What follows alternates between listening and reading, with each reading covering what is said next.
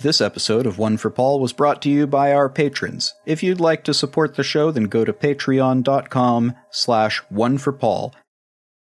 Hello and welcome back to One for Paul, the show where I, a non-pop culturist, get inducted into the world of pop culture by my friends, co-humans, and nemeses.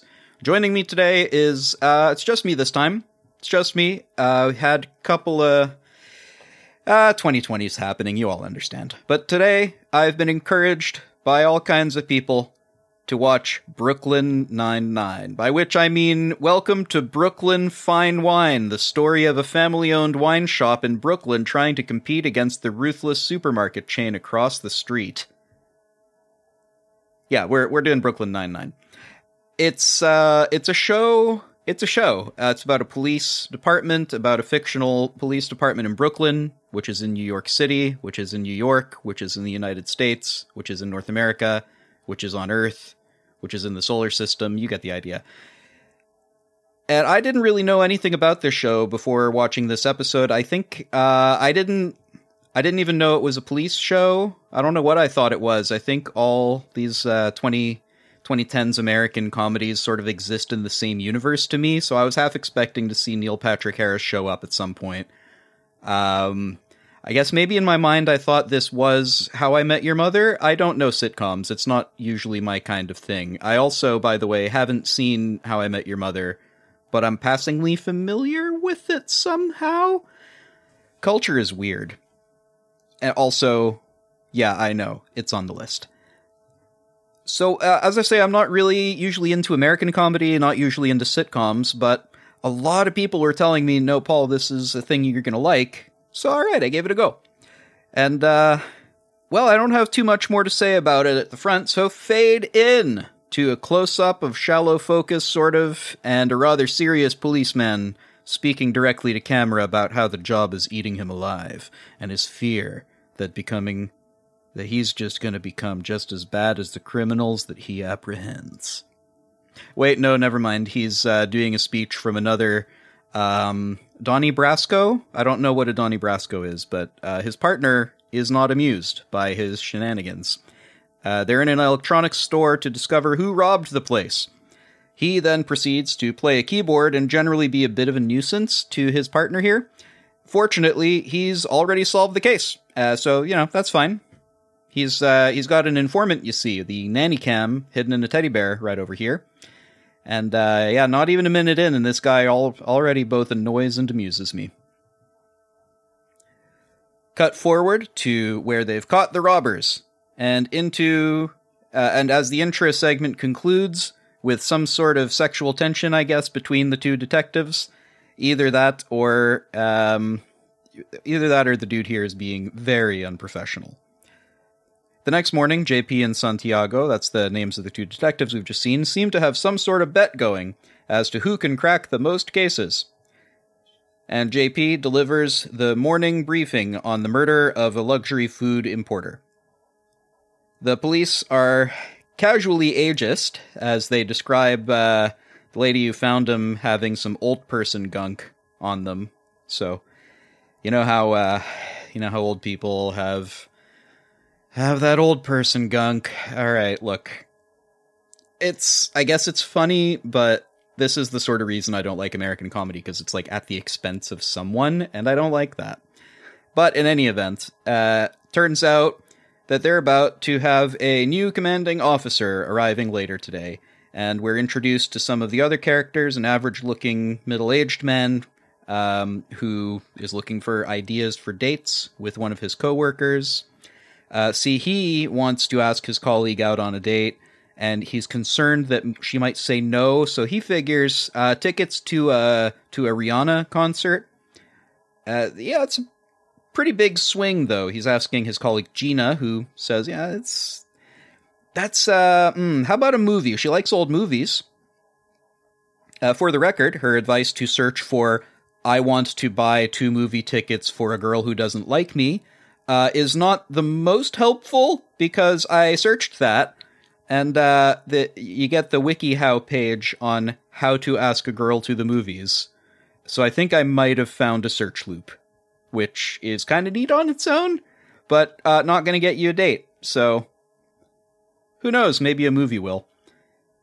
Office chatter continues about who the new CO is going to be and what they're going to be like, according to JP. It's going to be worse than the old guy who let him do things like fire extinguisher roller chair derbies. Yeah, he'll be clearly more concerned with following every rule in the patrol guide. Meep, morp, zip, robot captain engage. And in classic comedy fashion, Captain Holt, the new captain man, is right there behind him, and what I can only describe as an expert power move, the captain insists that JP continue his lampooning of him as he is stared the heck down. It is beautiful. I love this man so much, especially since his entire speech to his new staff is, "I'm your new commanding officer, Captain Ray Holt." And Santiago, who it's been established is after a real mentor so that she can move up in the Force too, she says, "Speech!" And he goes, "Yep, that was my speech. I'm leaving now." He calls the sergeant into his office and sort of pieces out into there, and everybody's real impressed by this guy, except for JP here, who is not at all convinced. Inside the captain's office, he wants an explanation from his sergeant about why he was placed on administrative leave. Looks like the sergeant here, Sergeant Terry, panicked during a bust and destroyed a bunch of property by discharging an entire magazine of bullets wildly at a mannequin. See, he had twins a while ago, and he got real scared about putting himself in danger, I think understandably. And, it's been causing some issues for him. So I'm expecting this to be like a through line in the series, probably. Maybe this gets resolved in Season 2. Seems like the sort of thing you resolve in Season 2. Now, on to the team, who each get their little micro scene characterizing them, as well as a brief commentary reflecting what Sergeant Jeffers thinks of them. That's Sergeant Terry Jeffers. I have him noted down as both Jeffords and Terry, because he's played by Terry Crews, and it's easier in my mind to refer to him as Terry, but he's also Sergeant Jeffords in this, and I keep forgetting the distinction between the man and the character, which is, like, it's very well acted. He's very good at this. So Scully, Hitchcock, and Daniels, the first three people, and probably therefore the most important, by which I mean pretty much worthless, but they do make good coffee, which I feel is important. We got Rosa Diaz, tough, smart, hard to read, and really scary. We're shown a little scene where she interrogates a colleague about a Secret Santa and then just stares at him until he spills the beans and does what she wants him to do, which is return the scarf, get something different. So I guess she's going to be like our B.A. Baracus, right? She's if we're setting up an A-team, she is Mr. T, which, yeah, that's pretty good. I'm looking forward to it.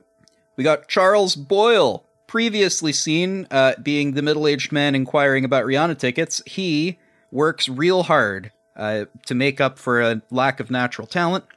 He is not what you'd call physically gifted, as he demonstrates with a muffin and a countertop. I get it. It was sort of funny. I think if you're into physical comedy, this is well done. I'm not into physical comedy, so call me picky. I was like, all right, I get who this guy is, and the joke sort of goes on for 30 seconds too long to me.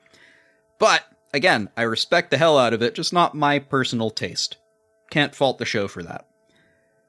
Got Amy Santiago. She has 7 brothers and therefore always trying to prove that she's tough, like that one time by pouring a whole bottle of hot sauce on her sandwich at the mere recommendation of, ooh, that stuff's super spicy though, be careful. She regrets that very quickly. And Peralta, who I was calling JP because I think they call him JP at some point, Peralta is the best detective here, and he loves solving puzzles. The only puzzle he hasn't solved is how to grow up. The sergeant, that's literally what the sergeant says, and, pretty impressive way to do it. Understandably, because he's had ample opportunity to describe Detective Peralta in his departmentally mandated therapy sessions.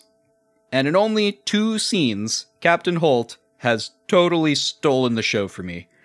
Here, Captain Holt says, where do we start? Well, we start with him pointing at Peralta. I guess he wants to find, like, the person who's the... Oh, am I going to say it? The loose cannon of the squadron? And he's gonna tame that person down, get him on side, and then everybody else sort of falls into place. I guess that's his thinking. We cut to Boyle and Diaz investigating the murder scene. Remember that murder? I do.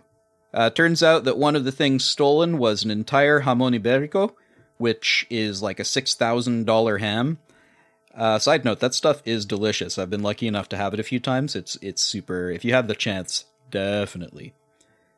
And now Boyle agrees with me, and I immediately like Boyle and agree with his tastes. He was so impressed about the jamón ibérico that he ate at his uncle's funeral. He ate so much of it he gorged himself. Good times. Good times. Peralta and Santiago are also here, and they discuss how it's impossible to solve crimes without wearing a tie. This looks like a real 10-tie problem to me.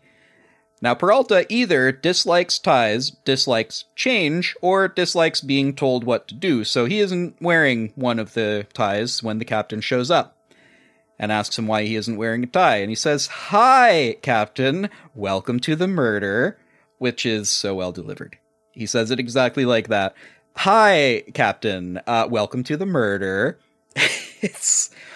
I don't know what I'm expecting, but I like this guy. I like his delivery. I like the completely out of placeness that that he places on situations, which I think we've all, even I have seen so many cop shows that I sort of know what to expect in this sort of scene, and he's just not doing any of it. And I love that. It's very different. It feels fresh to me. Says the non-pop culturist about a show made in, what was this, 2006? ? It was something like that. I know this actor from somewhere. I think he was an internet guy for a while. Was he the guy who did On a Boat? Was that him? It might be him. I didn't look it up, but now I'm thinking about it, I think it might be him. I like him. He's very funny.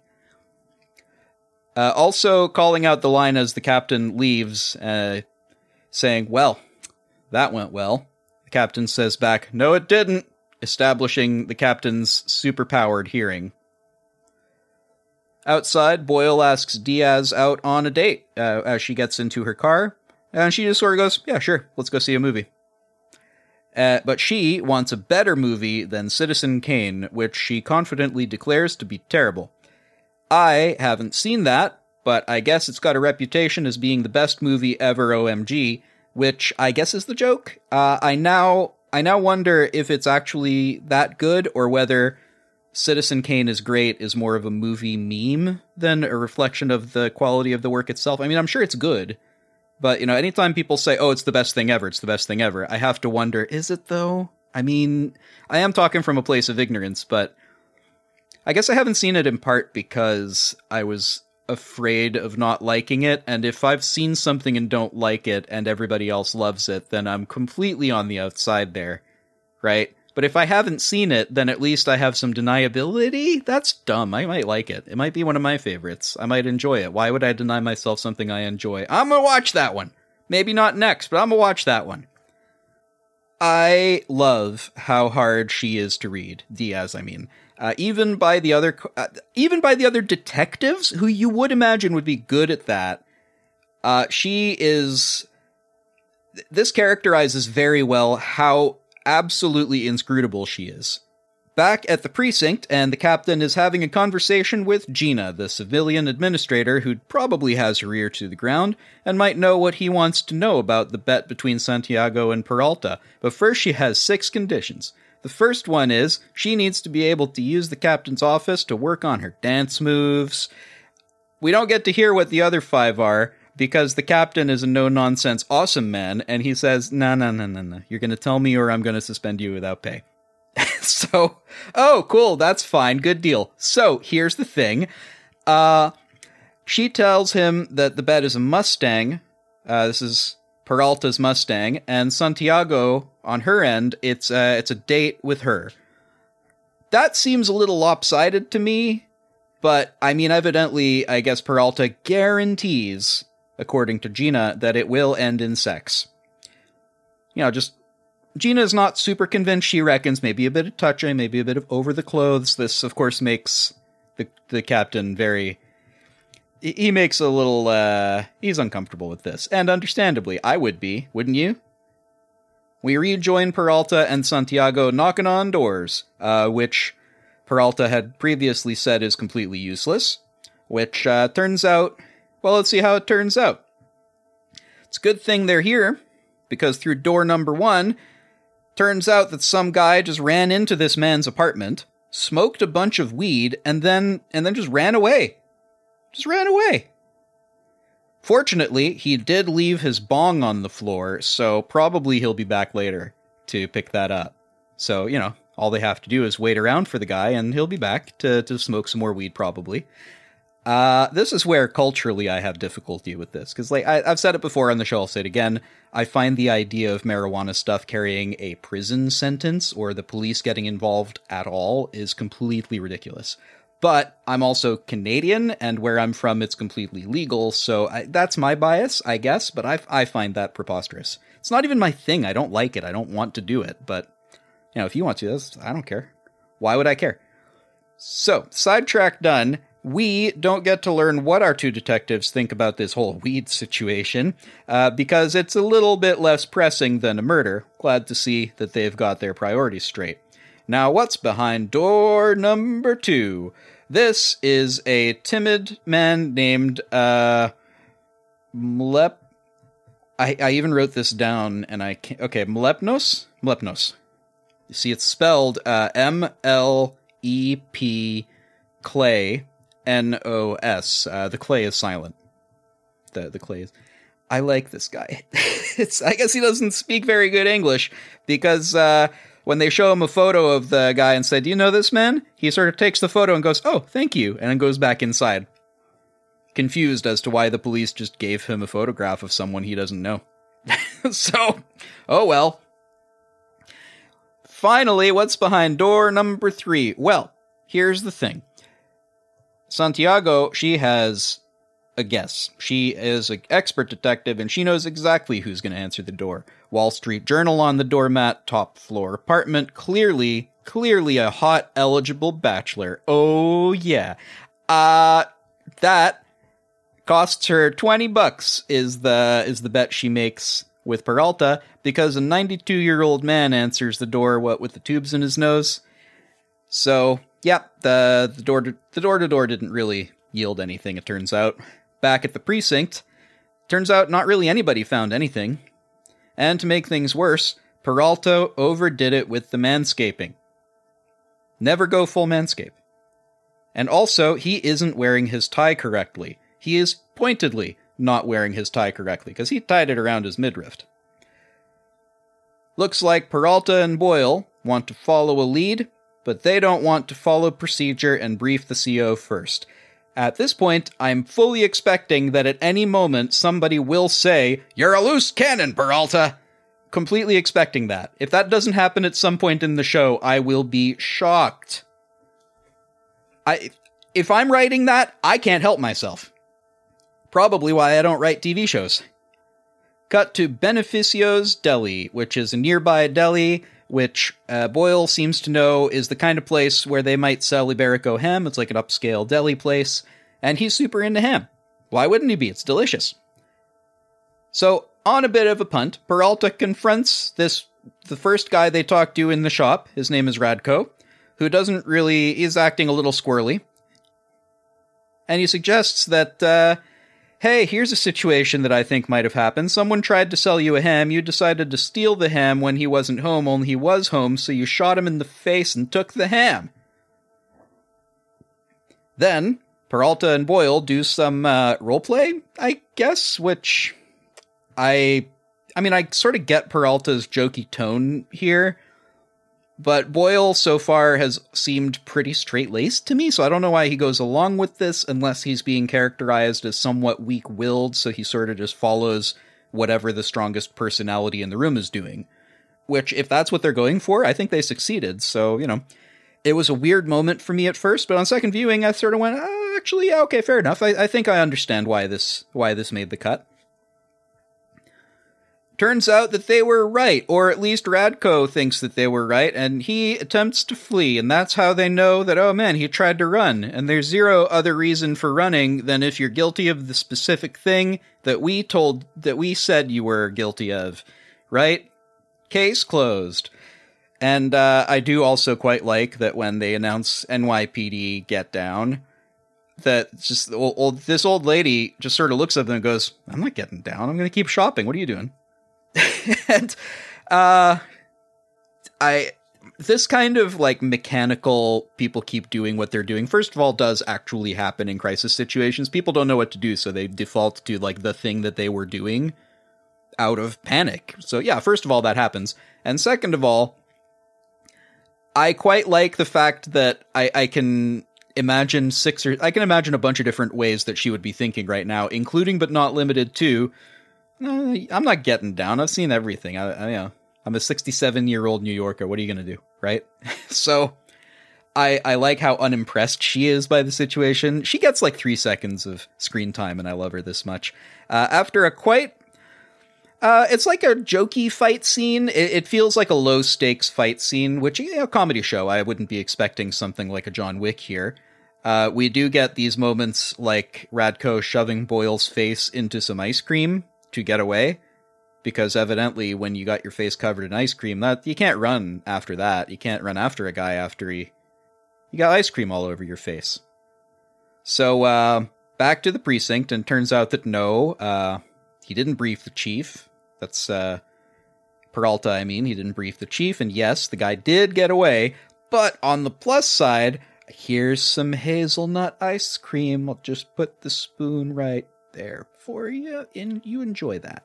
You enjoy. So I guess he can't be mad now. That's like the rules of ice cream. Anger and ice cream cannot exist in the same space at the same time. They cancel each other out. You see, that's just math. So Peralta is assigned to the records room, which exists despite the existence of computers. Though I will say, on a personal note, in the defense of this kind of physical archive, paper has a hell of a battery life. Sergeant Terry would quite like to be assigned to the record room, though. That doesn't sound like a punishment to him. He likes to be where the action isn't. And I think quite understandably, I also wouldn't want to be where the action is. That sounds fine to me. I'm going to stick down here in the nice bulletproof concrete room, thanks. I don't think the show characterizes it as cowardice. I think they characterize it as perfectly reasonable fear for your own safety and for the well-being of your family.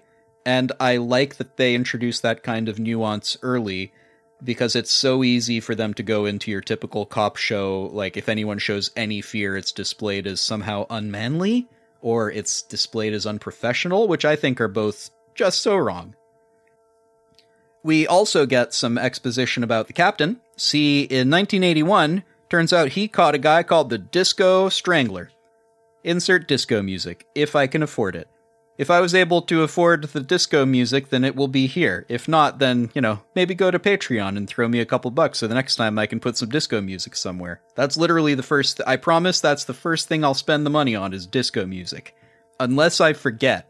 In which case you must remind me by going and telling me on Twitter @1forpaul. You see that segue? That was a pretty smooth little... I didn't even write that. It just came out of me. It's pretty good. So we have a handy flashback showing us just how good this guy is, as he, in a full head of hair this time, apprehends a dude with a yo-yo. So thanks, flashback. We can always count on you. Cut back to the office, where Diaz is not impressed by Boyle hedging his bets by buying every single movie ticket at the film festival.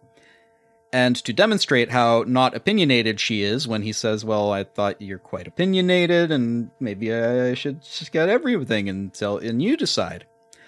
She declares that she has a couple of opinions, including that he's a bad judge character and his shirt looks like vomit.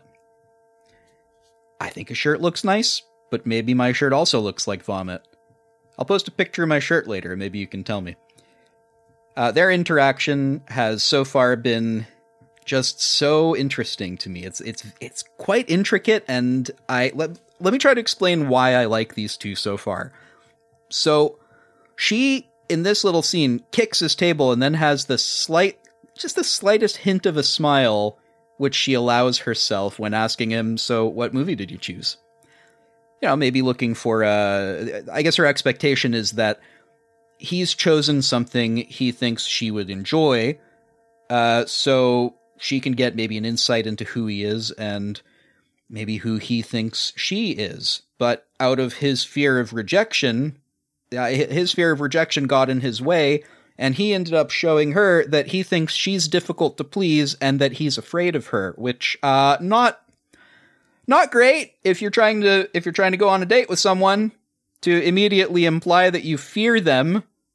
But I do love, what I love about every character being a detective is that I can pile this sort of supposition onto them quite reasonably, because maybe a detective would think in terms of this kind of, if this, then that, and this sort of contingency after contingency thing, and this sort of implied reasoning. Maybe that's the kind of training they have, so they do it despite themselves, which means that the characters themselves in this TV show kind of think and react like a critic, almost like a critic. Though this also might be me, the film critic, thinking like a film critic about the characters who are not doing that. That might be my bias. Either way, it's an aspect of the show that I'm enjoying, and I really like these two.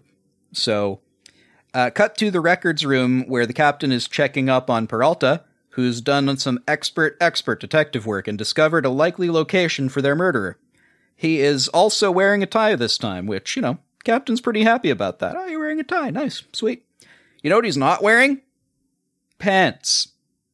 Not wearing pants. He's just wearing one of them super tight rainbow-colored, bathing suit dealies.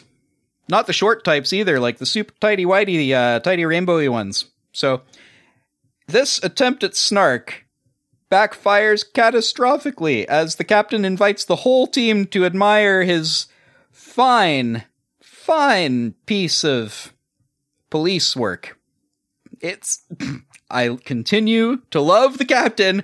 Wasn't expecting him to dryly outsnark Peralta. This is so good. Cut to the captain, Peralta, and Santiago in a car at a stakeout of a warehouse.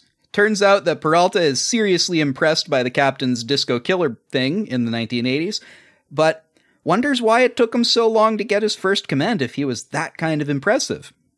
So the reason, as it turns out, is that Holt is gay, and says so. It's not like he's trying to hide it. He's kind of surprised that his detective didn't piece it together earlier, especially given that there's a big photo of him on a news article saying, first gay police chief in the 9-9 precinct over there on a wall in plain view of the captain's office. I don't know, maybe the detective just didn't look right. And here the show commits the cardinal sin of calling back to its own foreshadowing in montage. Though, I actually quite like it here. I quite like the sin here, because what we're seeing is Peralta's mind as he rummages through his own memory to piece some stuff together.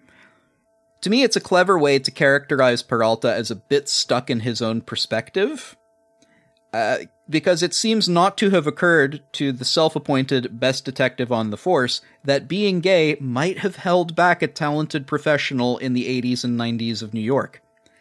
Though to Peralta's credit, he quickly realizes his error and his hubris, and after hearing Captain Holt talk about his career, he apologizes and says he feels like a jackass, probably because he behaved like a jackass. We also get a little interstitial scene here of another car where Diaz and Boyle are in the car doing the same stakeout, and Diaz gives Boyle some money to cover all the movies he bought tickets to, because she feels bad that he spent all that money on her and they're not going to go to the movies now. Though she still doesn't want to go to the movies with him. Turns out that though Boyle thinks like, oh, this is a bit awkward, Diaz says, no, it's not awkward. I like you. You're sweet. I like your company. I enjoy you. So maybe going forward, Peralta will be a bit more humble. Or maybe he's immediately far too pleased with himself at finding Radko, who shows up directly in front of them and goes into the warehouse. And as they begin clearing the storage units, clearing in the sense of, taking their guns out and pointing them down the place, because I guess they think he might be armed, they discover a maintenance worker who is not going to let a little thing like having guns pointed at her by the police stop her from doing her job. And Peralta finds the storage unit where Radko is, and is greeted with a gun to the face.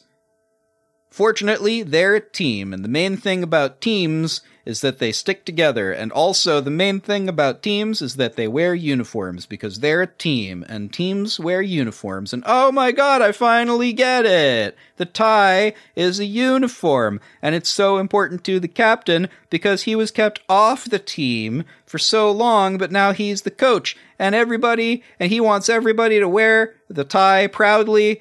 Isn't that great? Hey, maybe make the arrest first, asshole. Just maybe, we're currently guns drawn on this perpetrator, would you please? And it looks like Peralta solved the mystery. Good job. High five. Also, okay, let's actually apprehend the murderer. That's fine.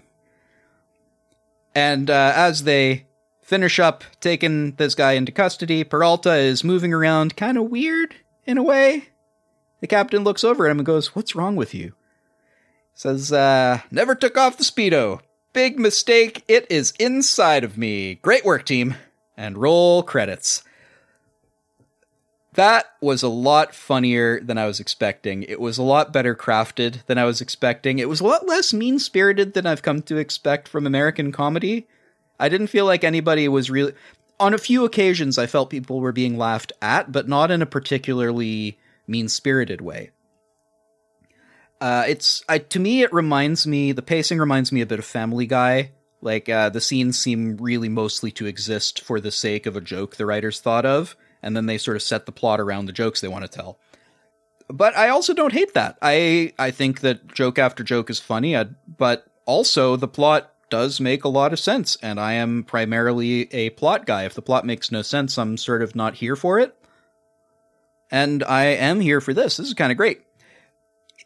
Character by character, I thought at the front that I would be super annoyed by Peralta, and I sort of am. I'm bothered by his casual, dismissive tone of Santiago. He makes these little tiny comments, like in the warehouse, he says, "Okay, let's go. You look great," and then they go. Santiago looks dismayed when he says stuff like that, and I would be too. It's quite disrespectful, honestly. I mean, I get that he's openly into her, but it still feels wrong, right? And I think it is wrong. So I don't know if they meant to characterize it that way.